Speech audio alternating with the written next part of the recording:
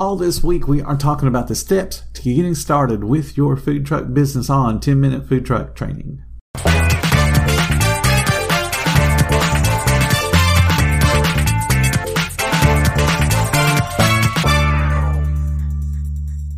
Mom deserves the best, and there's no better place to shop for Mother's Day than Whole Foods Market. They're your destination for unbeatable savings, from premium gifts to show-stopping flowers and irresistible desserts. Start by saving 33% with Prime on all body care and candles. Then get a 15-stem bunch of tulips for just $9.99 each with Prime. Round out Mom's menu with festive rosé, irresistible berry chantilly cake, and more special treats. Come celebrate Mother's Day at Whole Foods Market. Hi, my name is Bill Moore, founder of FoodTruckTraining.group, and welcome to the 10-Minute Food Truck Training Podcast. This is Getting Started Week, and today we're talking about taking a shortcut and buying an existing business. Henry Ford says failure is simply the opportunity to begin again, this time more intelligently. I had a friend of mine that had a daughter that babysat for me when one of my kids was really young. And I'm dropping off his daughter back to his house, and he greets me at the door, which was unusual. And he comes running out onto the porch and says, "Bill, I need your help. I'm so lost. I just can't figure out this restaurant thing." I didn't even know he bought a restaurant. He lays out the details of what was going on. And after listening to him for a few minutes, I said, "Hey, no problem. I got you covered. We'll go check it out." So what he had done is he bought a small takeout-only barbecue joint. It was a little hole in the wall that sat in a shopping center, and it was a teeny tiny shopping center that had a convenience store that sat next to a bait shop that sat next to a 24-hour laundry, and then his was a little tiny slender place where he had enough room to have a smoker and then a counter and could sell a handful of sides and then sell a barbecue. The business owner was quite popular and had built the business up quite well in that little teeny tiny area and was doing really good sales. But he was old and wanted to get out of the business, so he sold it, and my friend bought it. And then my friend did something dumb. He moved it closer to his house. He thought, well, I've got the recipes, I've got the equipment, I'll just move. So he moved this successful business to an empty restaurant that had tables, and his goal was to have a lunchtime business and then of course keep the nighttime dinner business as well. And then now people could come in, they could place their order and take it to go, or they could come in, sit down, he could serve them. So now he's added on employees, because before it was just a guy running the counter and a guy cooking the meat. The guy cooking the meat actually came with him, so he didn't lose any talent there. The meat products and all the food was still the same because the cook went with him. He moved his business just over 2 miles. And you would think, well, a 2-mile move shouldn't make a difference. But it did. Where he was located originally, as you were driving out of town, because it was on the edge of town, you were driving out of town towards the subdivisions. So the road was super busy. The business was on the correct side of the road for the traffic pattern. So people that are headed home could stop in, fill up the car, grab a bite to eat, and take it home to eat it, all without having to make U-turns and left-hand turns and all that nonsense. The particular convenience store shopping center area was at a corner with a red light. So easy access in, easy access out. No problems. The restaurant that he got was already vacant, so that should have been a little bit of a warning sign, and it had been vacant for a long time. It sat in the middle of a block. It sat on a divided highway, and it sat on the wrong side of the street for the way the traffic pattern would be headed home. And since it was on a divided highway, they couldn't make a turn to get into the business. It would have to require a U-turn. There was no red light anywhere near where he was, so the traffic was also traveling at about 45 miles an hour, so there's no slowdown opportunity. So he made it really difficult on him. Plus the traffic pattern, or the traffic count rather, was different for that little section. It'd only be in a 2 miles difference, because there was an intersecting highway, and most of the people that were on that intersecting highway were making the turn the opposite direction from where his restaurant was for them to go home. So he missed the traffic, lots of traffic, and again was on the wrong side of the street. So that move hurt him. The Air Force base was about 2.5 miles farther down the road, and his hope was to get a lot of the military guys on their lunch to come out to eat with him. And again, the traffic pattern made them have to go and make a U-turn to be able to come back, which isn't bad because that would make them headed the right direction once they would be going back to the base. But the problem was the dining room only seated 24 people, which wasn't bad. And he hired a server. And she was bad. She had no clue what she was doing, but she had a really good personality, very attractive, but had no organizational skills in taking care of guests. So I told him I will sit and we'll watch everything. So I poured over his books. And while I'm pouring over his books, I'm watching the server. And what few people came in, she ended up with 3 tables. And each of them had 2 people sitting at it. So she had a total of 6 guests to take care of. And it was painful to watch. She wasn't organized on which table needed drinks and which table needed an order taken and which table needed food to be served. When the food came up, she wasn't getting it out quick enough, even though there was really nothing else to do. She didn't greet people. I mean, it was chaos for that few of people to be sitting there. Plus, this building had a drive-through. He was thinking that would be easier for people to order food and then be able to take it on their way, back either to the base or to take it home, which makes sense. But the problem was he wasn't running the drive-through. He expected the server to run the drive-through while taking care of the tables. And he didn't have a drive-through setup like with a remote speaker and then the window. It was you had to pull out to the window, place your order, and sit there and wait while it got assembled. So no more than one car would ever be in line. So I go in for a day and watch, and I go in for another day and watch.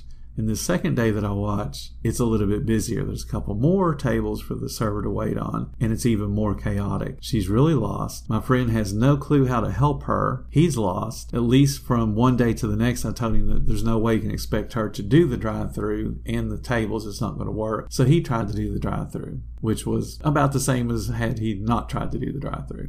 So we have orders at the drive-through, one car at a time. We have this young lady trying her best to wait on tables, and she has no clue. I finally got to the point where I've got to go help, or these people are never getting fed. So I helped the cook get the food out, get the food prepared, and then I delivered it all. And I just told the waitress to take orders, I'll deliver the food. After lunch, I pulled my friend off to the side and said, this ain't going to work. She has no clue what she's doing. I can teach her, and I think she can be a really good server. But the problem is you're never going to build up enough sales for her to in turn get tips enough to want to keep this job. She's keeping it now because she doesn't understand what she's doing and it's all new to her. Once she understands what she's doing, she's going to become quite bored, and then she's going to start thinking about how can I make more money somewhere else? This isn't going to work. So Rick shared with me at that point that he was in danger of losing the site completely, because he was behind on his rent and they were talking about kicking him out, and he just didn't know what to do. And he locked himself into a lease, so he couldn't really move somewhere else either without breaking the lease and paying a whole bunch of money he just didn't have. So we were left to try to make lemonade out of the lemons that he had. But I really wanted to see him succeed, and I wanted to build a solid foundation of procedures so that he could do it on his own and didn't have to come to me every time he had a problem. Because I could run the restaurant and I could make it successful, but that does him no good. He has to be able to do it for himself. So we came up with a plan. We streamlined his menu. We trained his employee how to be a really good waitress. We hired somebody else to run the drive-thru. We did some direct mail marketing, and we just blanketed every business and every residence with discounts and coupons to let them know that we existed and let them know that we were here. We encouraged call-in orders. Since he had that extra employee now, he could do that so that the folks coming from the base could go ahead and call in ahead. Food would be ready when they got here. They could take it back to the base, or they could sit down and enjoy it. And we did everything we could to get more people in so that the server would be busy, she could make more money. And then obviously if she's making more money, the business is making more money. It took us about 2 months, and we got all the bills caught up. We got everything going the way it needed to be going, but it was some hard work, and you can't let yourself get behind like that. Eventually, to make a long story short, he got a new location. He got a better location. And this time, instead of him just picking it, he asked me for help. So we did the analysis of every place he was interested in to see what would work best for him based on the traffic patterns and based on the clients he already had. And then after he got that new location opened and operating well, he got a second location. And then he got a third location. And he changed from being the guy that hung out to collect all the money to being the guy that was operating 3 successful restaurants. All barbecue based and all doing pretty well. And that was 30 years ago. He sold all of his stores as a group. And he sold them for a really nice amount, way more than he had into them. And he went off to retire to the Caribbean. And now he's sitting on the beaches in Magens Bay and St. Thomas every day. And he sends me a picture saying, guess where I am? And I know where he is because I worked in St. Thomas too. But had he not asked for help, had he not said, I don't know what I'm doing, and admitted that he didn't know what he was doing, he would have lost his investment. He'd have lost that business. And he wouldn't be sitting pretty now on the beach in Magens Bay. Somebody had created success. They put a price tag on it, and my friend bought it, just like a food truck. Somebody's got an existing business, puts a price tag on it, and you want to go out and buy it. But what hurt him was his lack of experience, his lack of food knowledge, and his lack of just business knowledge in general caused him to nearly lose his investment. I see people occasionally will put up and they'll say, it's a turnkey investment. All you got to do is buy it and you can have your food truck and start tomorrow. It doesn't work that way. A restaurant has people that are accustomed to going to that particular spot. So when it changes ownerships, they may not notice until the owner starts making changes. You buy a food truck, it's mobile, so that people don't have that habit of going there. So you're locked into going wherever the food truck normally went to get its existing guest base there. And then if your personality is different and you don't do things the exact same way the original owner did, that established client base won't be coming back. A food truck is as much about personality of the owner as it is the food that it sells and the service that it gives. So buying an existing food truck means you've got to bend a little bit and gently take your guests into a new direction if that's what you want to do. But if you're going to spend the bigger money to buy an existing food truck, which means you're getting all the permits and all the contracts and all the contacts and everything they have worked for, and you want to get, and you spend that kind of money to get that kind of complete package, then you got to do the things to make sure you maintain that investment until you can gently move it in the direction you want it to go.